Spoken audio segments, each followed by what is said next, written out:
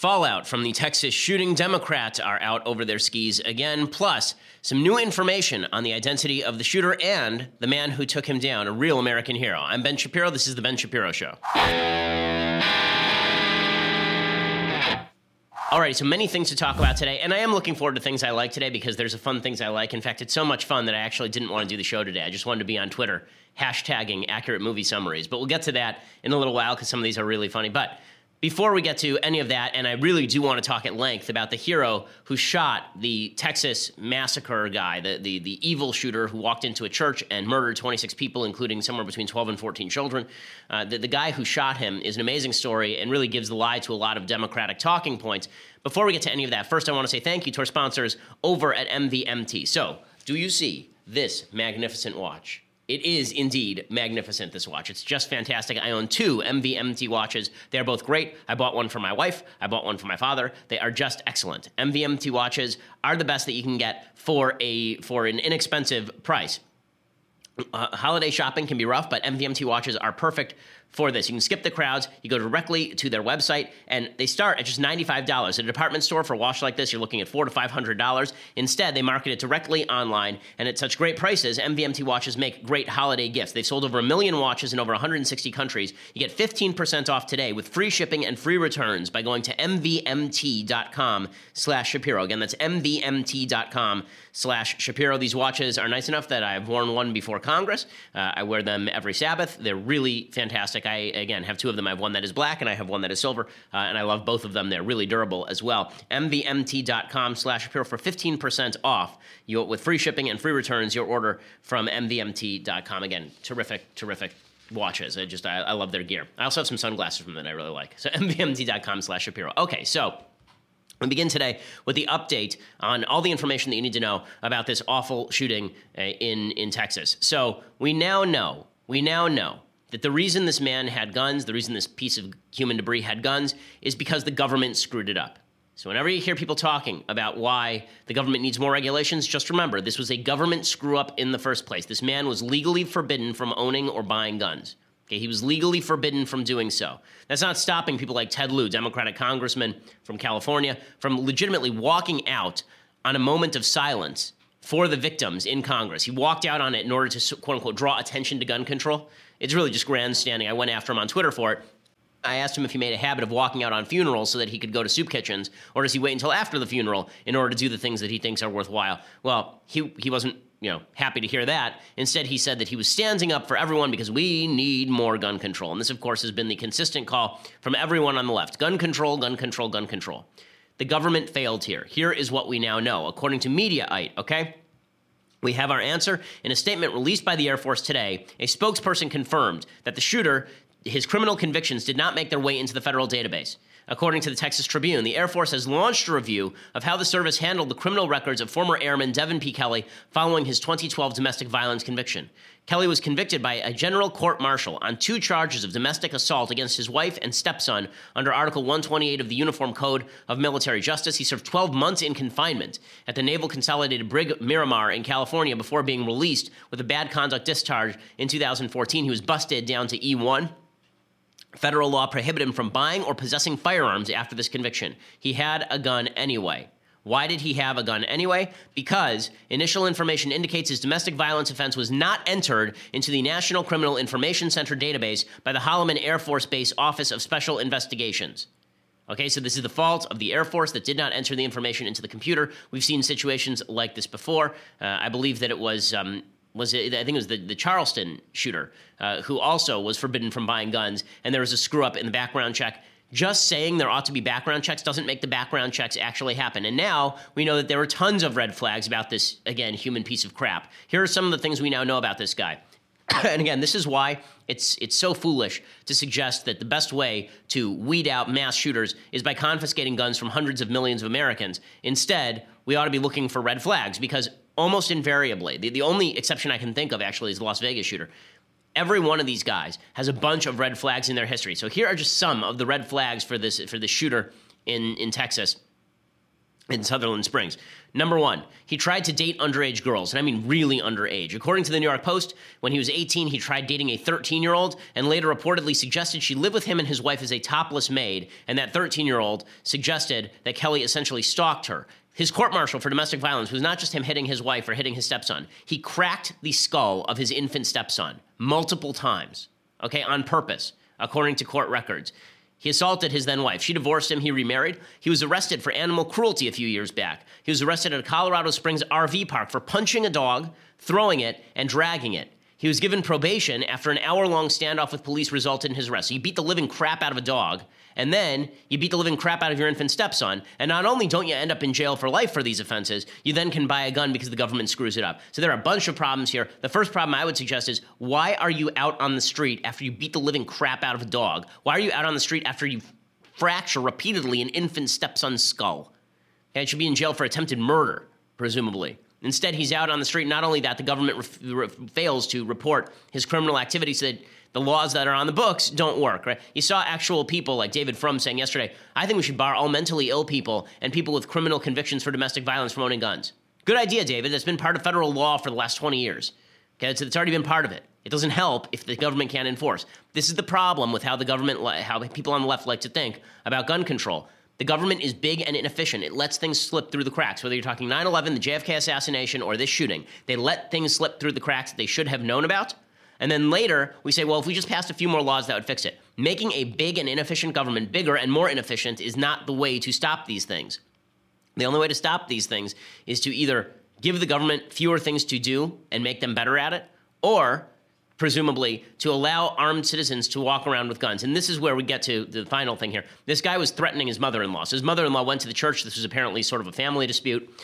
He was on the outs with his wife. They were still married, but they were estranged. And his mother-in-law attended the church. He went there and shot up the church. He was able to buy 4 guns in the past 4 years. Okay, and the authorities are now saying pretty clearly that this guy should never have been allowed to buy a gun. Here is a Texas official talking about how this church shooting was motivated by domestic violence considerations. There was a domestic situation going on within this family. The suspect's mother-in-law attended this church. We know that he had made threatening texts from him, and we can't go into details about that domestic situation that is continuing to be vetted and thoroughly investigated. But we want to get that out there, that this was not racially motivated. It wasn't over religious beliefs. There was a domestic situation going on within the family and the in-laws.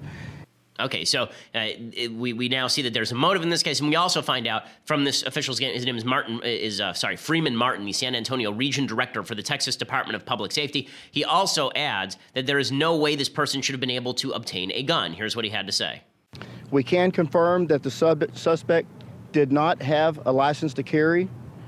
The suspect did have a non-commissioned, unarmed private security license, similar to a security guard at a concert type situation.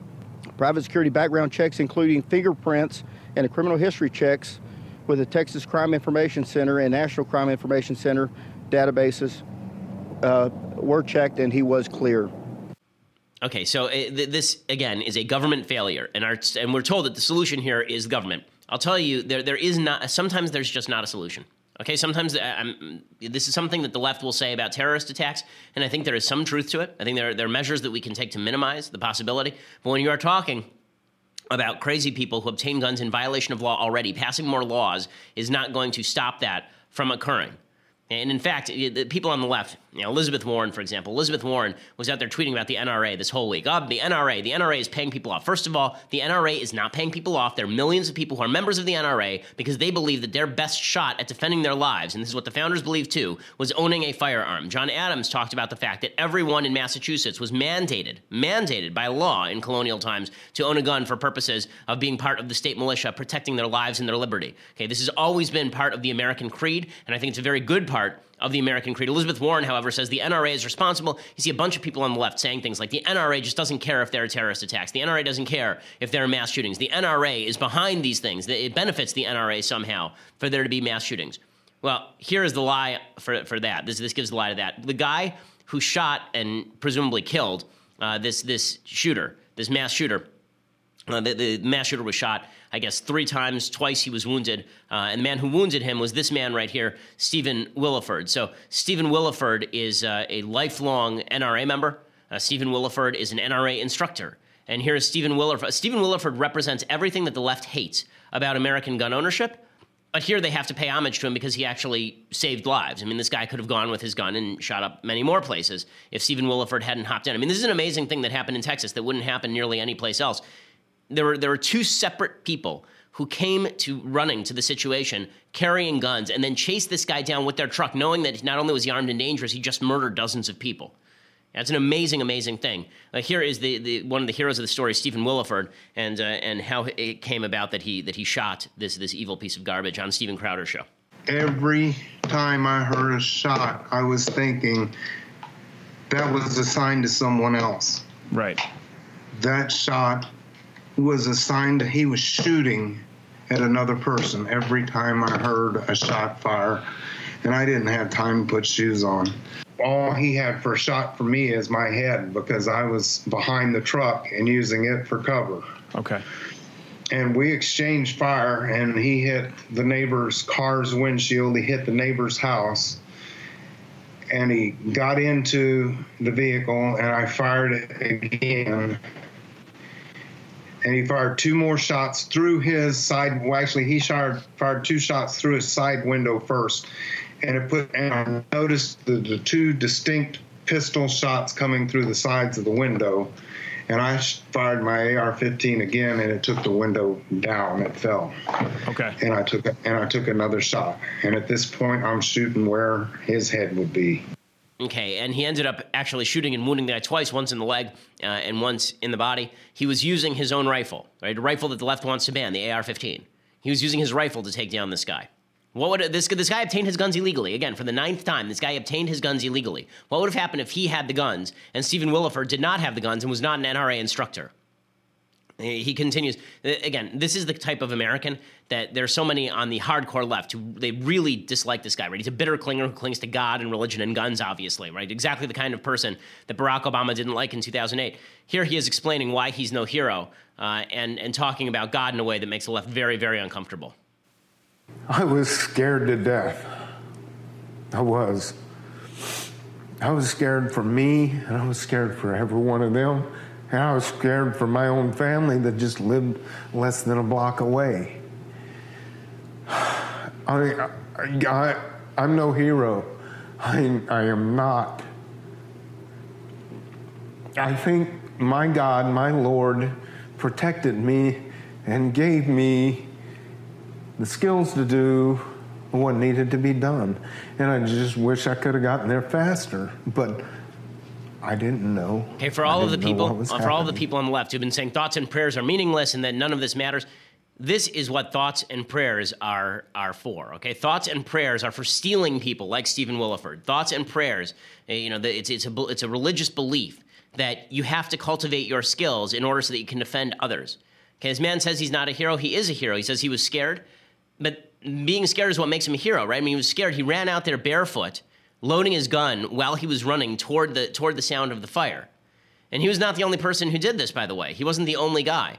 But the fact that he's a deeply religious person, obviously, the fact that the left is not – I'm seeing a lot of folks on the left today, and it's not everyone on the left, obviously, but I think that I'm seeing a lot of folks on the left today who are disparaging the thoughts and prayers stuff, and they're also suggesting, how could you be religious? This is such a honestly, teenage take on religion. How could you be religious when people in a church just got shot and killed? Okay, the problem of theodicy, the problem of how does evil exist in a world where God has providence, how does that work? This has been something that religious thinkers have been thinking about for legitimately thousands of years. Okay, this is nothing new.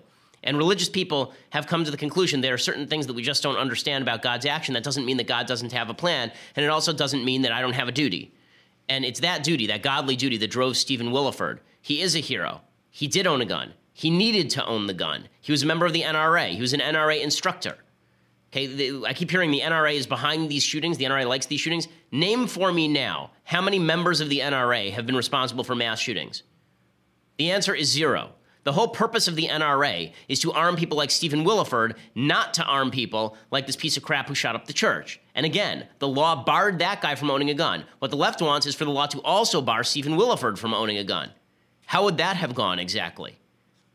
I want to give some time to the other hero in this situation, a guy named Johnny Langerdorf, and talk about a misconception of my own in a second. But first, I want to say thank you to our sponsors over at FrameBridge. So if you're looking to frame family photos, FrameBridge is the best place to do it. We use it in the Shapiro household. What we do is we go to framebridge.com. We upload our photos from our computer directly from our Instagram feed, or if you have a physical item, we send it directly to them, and then they mail it back, framed, ready to be put on the wall. They have an expert team that will custom frame your item in days, and you can preview your photo online in any frame style. They'll deliver your finished piece directly to you or your loved ones along with a handwritten gift note. It makes a fantastic Christmas gift or Hanukkah gift or Kwanzaa gift, whatever holiday you are a part of. Instead of the hundreds that you would pay at a framing store for custom framing, their prices start at $39. All shipping is free. Plus, my listeners will get 15% off their first order at framebridge.com, promo code Shapiro. Again, that's framebridge.com, promo code Shapiro. And they offer a happiness guarantee, so if you don't like it, you're not 100% satisfied, they will make it right. Again, framebridge.com and use promo code Shapiro.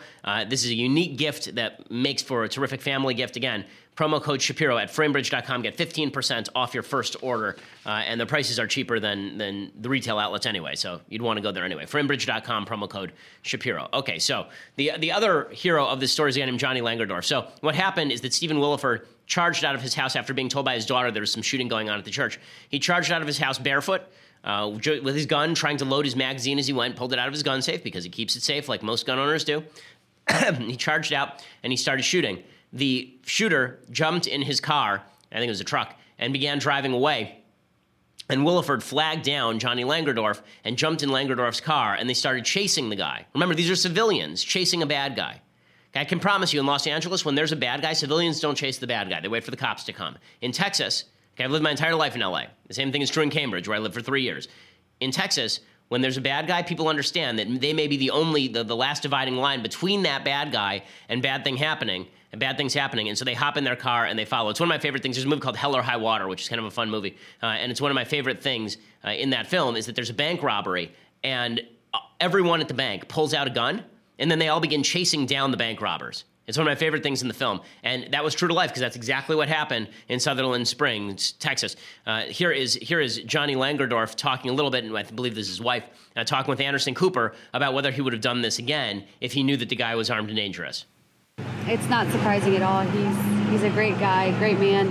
He's very courageous and super humble about the whole situation, and that's just awesome. It doesn't surprise me at all. That's just the way he is. Yes. Johnny, knowing what you know now, I mean, would you do the same thing over again? I would do it 100 times over, sir.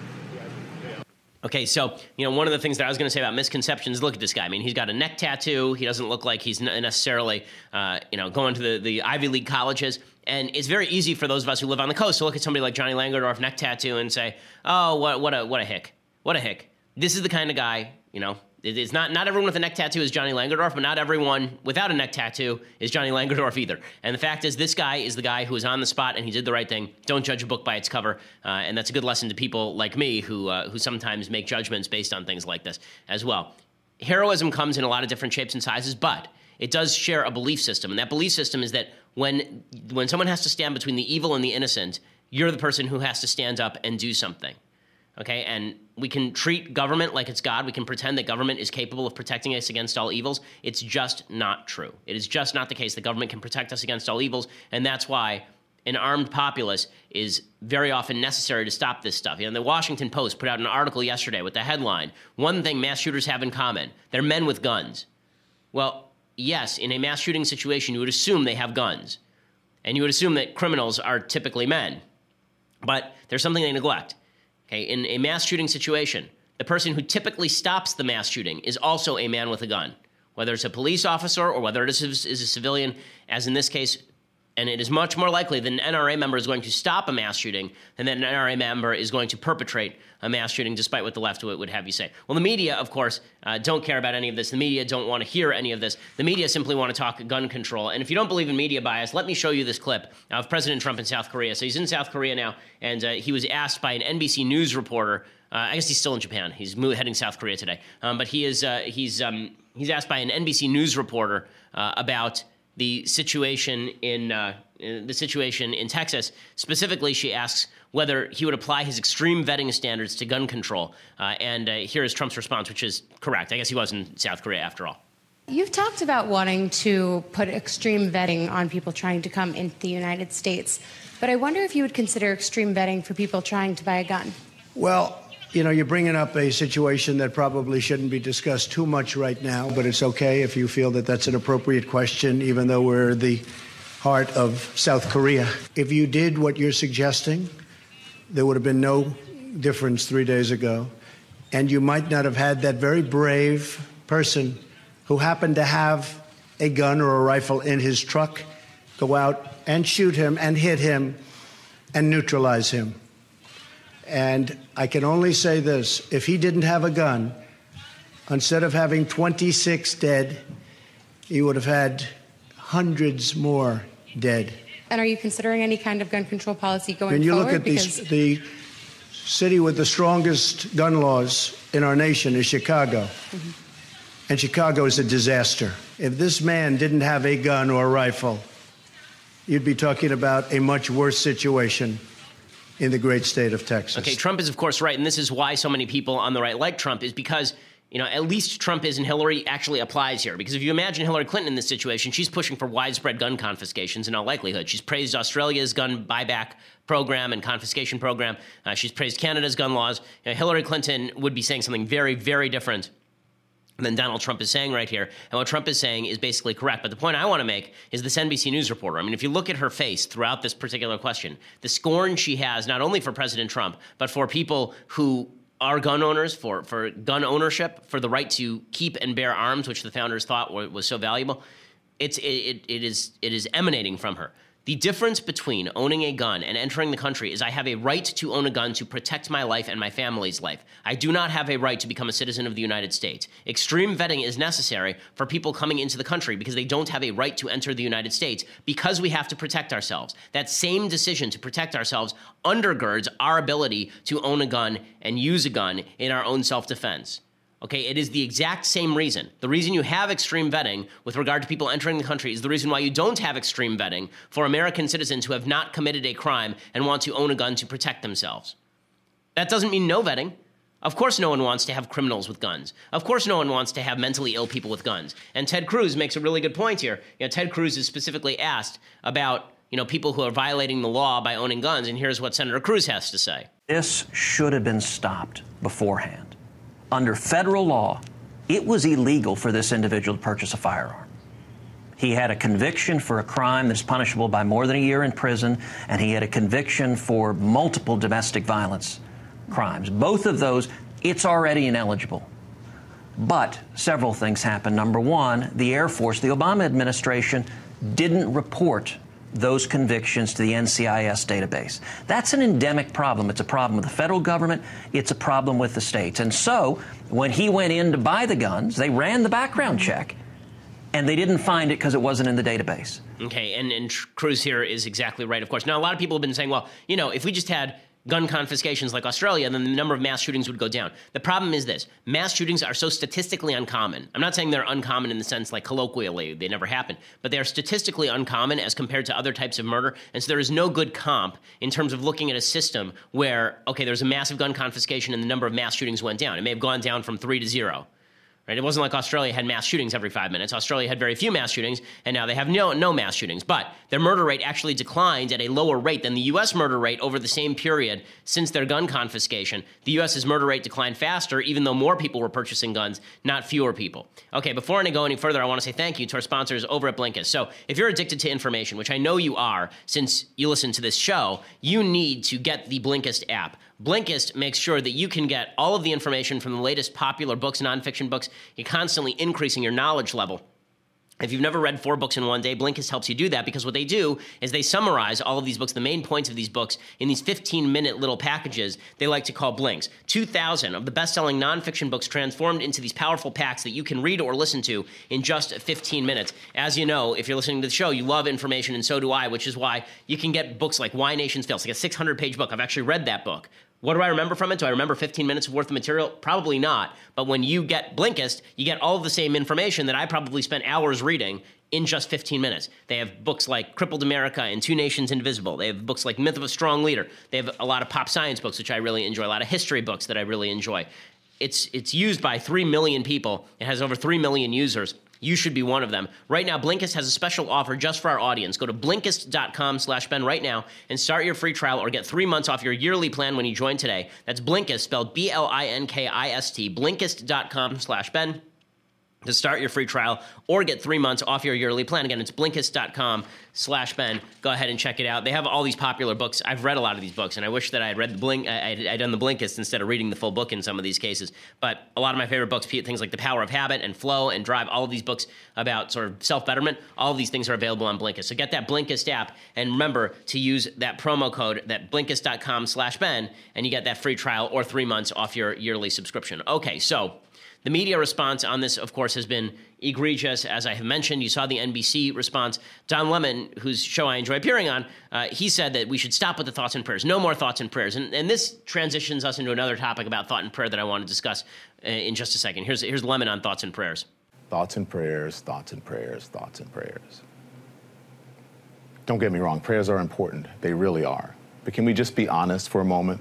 And this isn't about religion, it's not about politics. Democrats do it too. President Obama has responded similarly in other shootings. And it's not about religion. And as I said, I'm not anti-thoughts and prayers by any means. I grew up in the very religious Deep South. A Baptist who went to a Catholic school where we prayed at least 4 times a day, plus Mass on Fridays and church on Sundays, sometimes twice. So spare me the anti-religion tweets. You can keep them. I won't even read them. I don't care. These God-fearing Christians were in church. They were already praying. Thoughts and prayers did not stop an oversight from the justice system, which enabled a guy who attacked his stepson and assaulted his wife from getting a gun.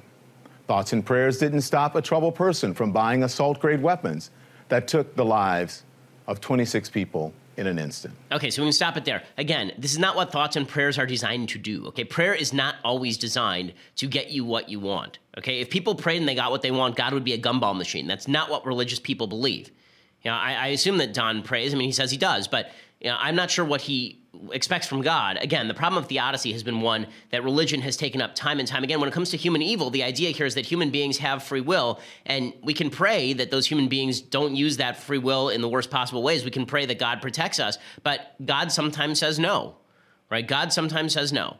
And this is one of the tragedies of human life is we don't understand God's plan. But let me talk for a minute about what prayer actually does. So I'm going to be completely sincere here. I have a difficult time praying. I pray 3 times a day. It's not something that I particularly enjoy doing because in Judaism, prayer can be relatively formulaic. When I say relatively, I mean very formulaic. You say the same prayer 3 times a day. The idea is that it's supposed to be almost like a mantra. It's supposed to provide you a leaping off point to actually think about God and think about your relationship with him. But prayer can be very difficult unless you're actually just sitting there concentrating on what the purpose of prayer is. So I've really done a lot of thinking for myself about what I think prayer does, particularly prayer in the aftermath of tragedy. I think that prayer does really 3 things. I think prayer does 3 things. First, it reminds us that while it is our job to strive to prevent evil from succeeding each day, God's plan is not ours, right?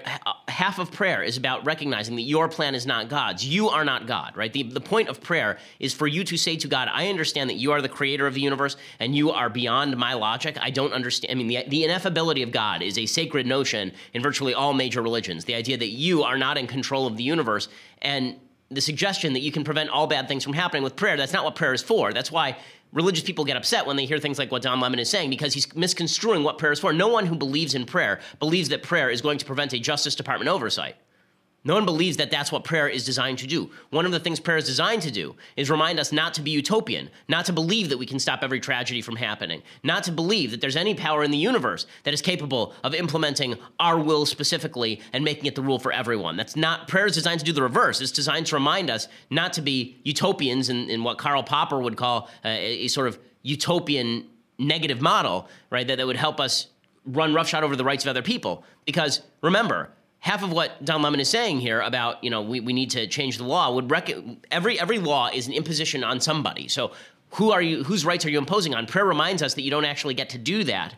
all the time, right? That utopia is not something that you can aim for while violating the rights of others, because God in the end is the actual judge, right? When somebody dies, Jews say, Baruch Dayan Emet, right? Baruch Dayan Emet. So that's what Jews say.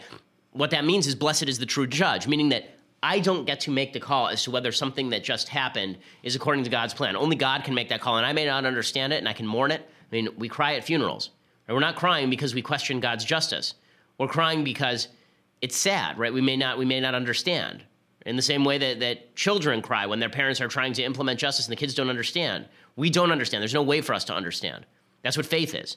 Okay, prayer also helps us see the value in other human beings and convey that we understand that value to other human beings. You know, we're atheists, we're irreligious people, see prayer as nothing but empty verbiage. It doesn't accomplish anything. How many people have been bettered by communities that pray? Right? Prayer takes place in communal settings, not just individual prayer. I think that individual prayer is valuable, but Judaism believes, and I believe so does Christianity, that communal prayer is more valuable than individual prayer. That individual prayer is useful, but you're supposed to get together in a community, because the idea is that that community draws other people in. How many bad people, how many would-be shooters have been converted by going to places like churches and praying with others? A lot. How many evil people have been drawn into the nexus of a community that prays and sees the value of other individuals before God? That has prevented bad action. You never see it. You never see it because you only see the bad stuff. Remember with the Charleston, South Carolina shooter, there was a report that came out shortly afterward. I'll have to look it up, where this piece of garbage white supremacist who murdered a bunch of people in the church, he said he had trouble pulling the trigger because when he went in there were all of these black people who were really nice to him and were praying with him. Right? He was evil enough that he was able to overcome that draw. But there are a lot of people who aren't. There are a lot of people who are turned away from dark paths by communities that pray together and value one another. Prayer is valuable in a communal setting. Okay, but neither of these things has to do with what the left believes. The left believes the only thing that is actually impactful in the world is not our communities reaching out to each other, those soft kind of touches. That stuff doesn't work.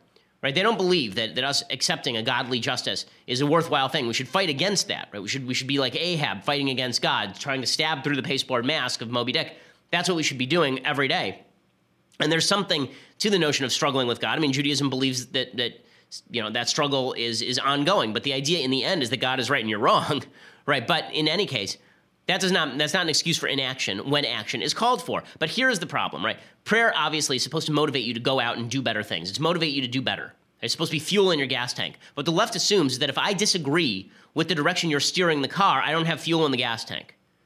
That prayer didn't put fuel in my gas tank. Prayer was useless because I don't agree that you ought to be aiming the car at gun control. Well, I don't believe you should be aiming the car at gun control because I don't think that the additional laws that you've been proposing are useful. By the way, I have said when I think an additional law might be useful or at least called for. After Las Vegas, I said that I would not vote against a law that prevented the sale of bump stocks. And so it's not like I'm against I'm in favor of better enforcement against people who have been mentally ill and have been in mental hospitals owning weapons. Cruz pointed out, and he's right, that there were like 40,000 people who illegally owned guns in the United States, and 44 of them were prosecuted. And there was 40,000 people who tried to illegally buy guns, and Obama prosecuted 40 of them. And we need to implement the laws that we already have on the books. We don't need new laws. But that doesn't mean that my prayers are ineffective. It means that I'm not praying for the same thing that you are, or the action to which I have devoted myself is not the action you choose. But your suggestion that my prayer is not accepted by you, I'm not praying to you, and I don't care what you think of my prayer. When I pray, I'm talking to God, not to you, because you're not God and neither is government. You know, this brings up a sort of broader conversation about the role of religion in public life. I want to get to that in just 1 second because there's a big controversy that's now broken out over a Hillsong pastor and abortion. But first, I want to say thank you to our sponsors over at NatureBox. Listen, we all want to eat better. When it comes to snacks, that usually means for you, you're hungry at the office and you grab a candy bar and you shove it down your face and now you're fat. That's basically what it means. You got a bag of potato chips and a bunch of garbage snacks, and you just need that quick boost of energy because 4 o'clock, you're just trying to get to 5. And so you do that, and now you have to work it off on the treadmill if you work it off at all. Well, that's why you need NatureBox instead of garbage food. NatureBox has over 100 snacks that taste good and are actually better for you. They're very popular around the office. Favorites around the office include the vanilla bean wafers, apparently, and they have dried mango as well, and they have coffee kettle popcorn. That one is a particular favorite around the office as well. I get favorites from everybody else in the office because not all the NatureBox snacks are kosher, but these ones are very popular around the office, and I've been told they are just delicious.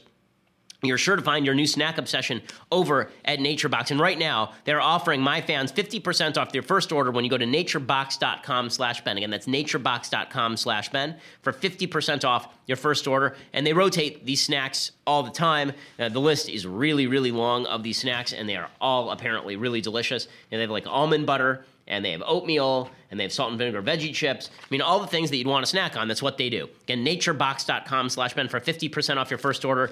You're going to snack at the office. We know you are. Don't get fat. Eat healthy and eat delicious. You don't have to sit there and be sad just because you're sitting there eating lima beans from the freezer. Okay, you can actually get a good snack that tastes good and is good for you. naturebox.com/Ben for 50% off your first order. Okay, so this brings up a broader critique of the role of religion. So it's really funny. The left says prayers are good, but only if they are directed in our direction.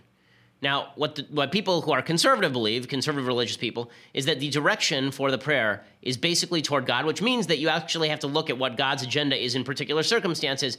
God is not just something out there that is non-discoverable. The Bible is pretty clear about this. Right? In Deuteronomy, Moses specifically says, it is not in heaven where you can't understand it. It's down here. God, the whole purpose of having a revelation is that you understand things. Now, not everyone has to believe in Revelation. You don't have to believe in Revelation, right? You can be skeptical of Revelation. But if you say you believe in Revelation, at the very least, you should be adherent to the Revelation. Right? If you say you're a Bible-believing person, you should at least believe in the Bible. In the same way that if you believe in global warming, you should at least believe in global warming. Right? Whatever you're going to believe in it.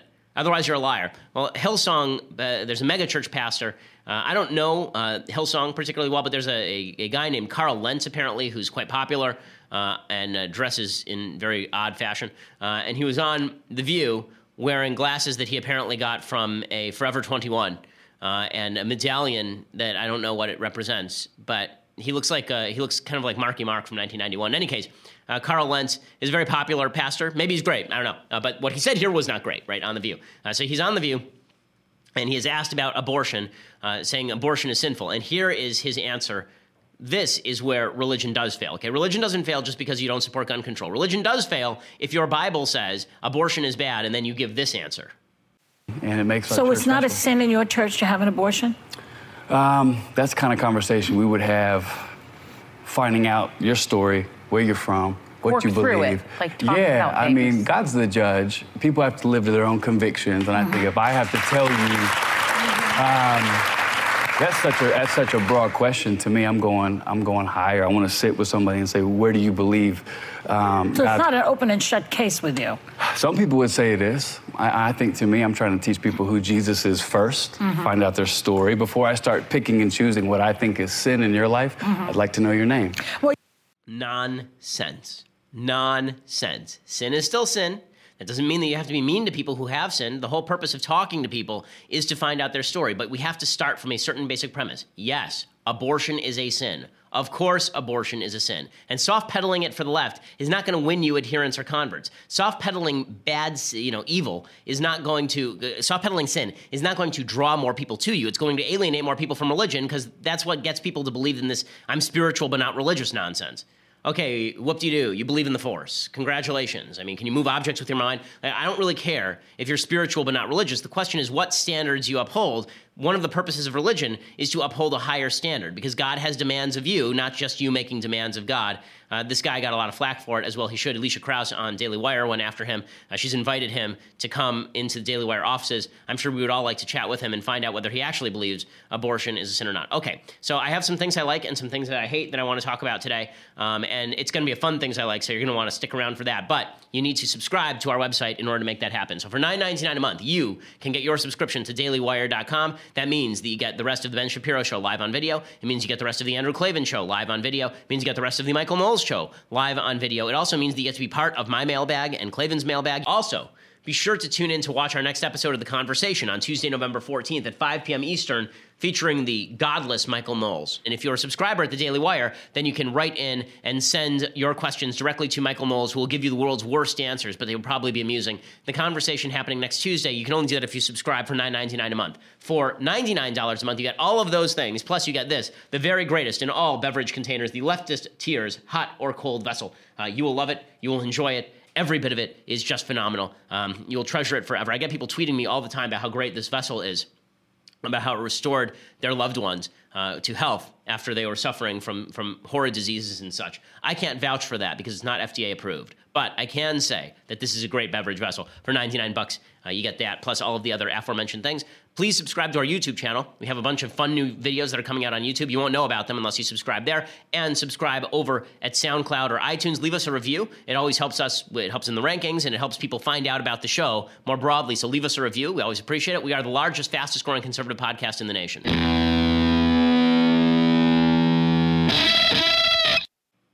Okay, so I'm going to go directly to things I like and things I hate today, I think. So things I like, there is a book that I read, very quick read, by a guy named Alan Jacobs. It's a bestseller now called How to Think. And it is sort of a short-form review, essentially, of ways that we are biased and how best to conquer those biases. I love reading these kinds of books, right? I've recommended Daniel Kahneman's book before. I've recommended the book Flow and the book Drive. I've recommended a lot of books about how it is that we have cognitive biases. And this book is about that, but it's also about why we shouldn't despair of our ability to overcome these challenges to bias. The book, again, is How to Think by Alan Jacobs. It's like 150 pages, very slim, very easy to read, very conversational.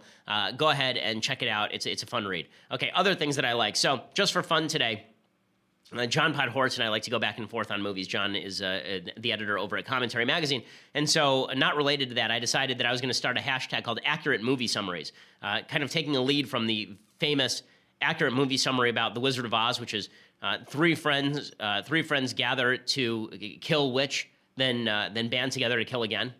Or young girl kills witch, then bands together with three friends to kill again, which is the summary of Wizard of Oz. So the hashtag Accurate Movie Summaries was trending on Twitter, and I do love some of these, so I have to read you some of them. Noseless guy has a unhealthy obsession with a teenage boy. That would be Harry Potter. Young boy who sees ghosts talks to a ghost. Fair. That's the entire summary of The Sixth Sense. For those who have seen Life, skip the next 15 seconds or who have not seen it because it's a spoiler. A space octopus kills some astronauts and all of humanity, but more importantly, the astronauts. This one I love. This is Ratatouille. Rodent cooks dinner. Critics wowed. Fair. This one I did about It's a Wonderful Life. Man bankrupts bank in subprime mortgage scheme, is bailed out by well-meaning but economically ignorant friends. Cheating woman sleeps with homeless guy on ship, ends up losing jewelry. That's Titanic. Old man grows beard, convinces little girl he's Santa Claus, which is Miracle on 34th Street. This one is Mrs. Doubtfire. It's pretty great. Cross-dressing unemployed man disguises himself to stalk his estranged family. Family eventually takes him back in. This one I think is my favorite. See if you can guess the movie. Man gets stuck on an island after plane crash. Wife moves on with another man. Man moves on with volleyball. Castaway. And then, of course, this one, self-righteous juror cudgels more sober-minded colleagues into releasing a patricidal murderer. That, of course, is 12 Angry Men. I also, there are a bunch of them. This one is pretty great. And you've heard this one before, I'm sure. Teenager destroys military installation at the behest of an elderly religious zealot with the aid of a wanted criminal, killing millions of active military service members. Star Wars. That is indeed. I will say I like this one, too. This one is a little harder. A professor prevents Hitler from opening a historic Jewish artifact that would have killed Hitler and ended World War II. That's Indiana Jones. And Raiders of the Lost Ark. Because think about it for a second, guys. Think about it. If he just lets Hitler get the actual Lost Ark and Hitler opens that sucker, then Hitler dies at the end of Indiana Jones.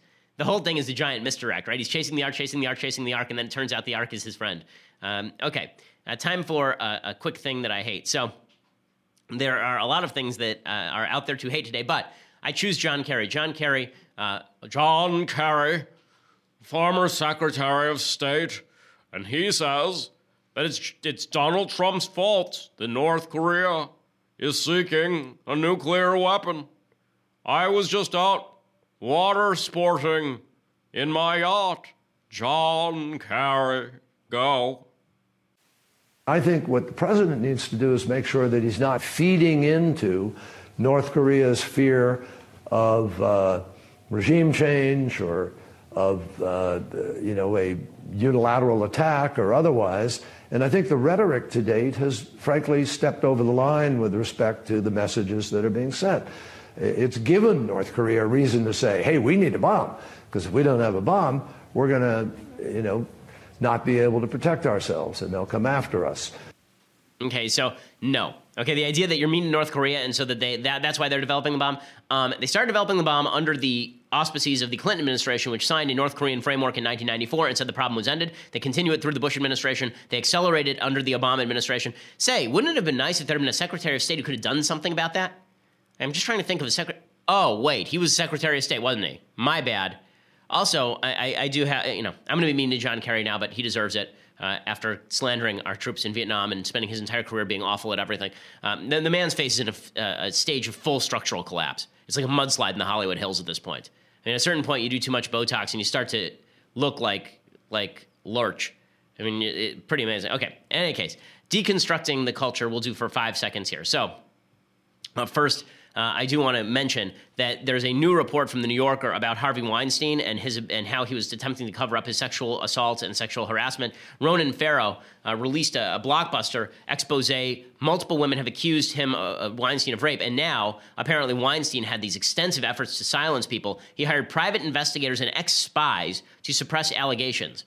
They hired Kroll, one of the world's largest corporate intel companies, and Black Cube, an enterprise run by former officers of Mossad, and they used false identities to meet with Rose McGowan, who eventually publicly accused Weinstein of rape, to extract information from her. He directed efforts to kill accusation stories from the New York Times and New York Magazine, and he used his lawyer, David Boies, lead his effort to prevent the New York Times from doing any of these reports.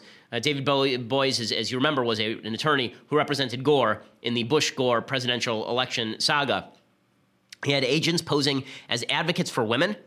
He had front companies to cover his operations. He hired investigative journalists to interview and collect information from the accusers. So he's actually hiring the chief content officer from the National Enquirer. Okay, this is pretty horrific stuff, and it demonstrates, again, how Hollywood is able to manipulate the news from behind the scenes and even manipulate some DC players.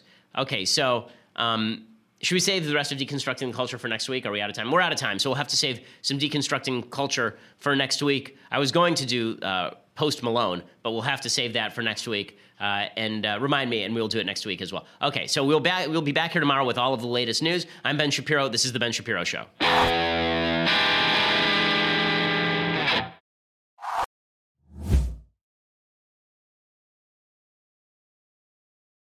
We'll get to more on this in just 1 second. First, Pure Talk believes in American values, and that free should mean, like free. So when you switch to Pure Talk today, you'll get a free Samsung 5G smartphone. There's no foreign line requirement, no activation fee, just a free Samsung that's built to last with a rugged screen, quick charging battery, and top-tier data security. Qualifying plans start at just $35 a month for unlimited talk, text, 15 gigs of data, and a mobile hotspot.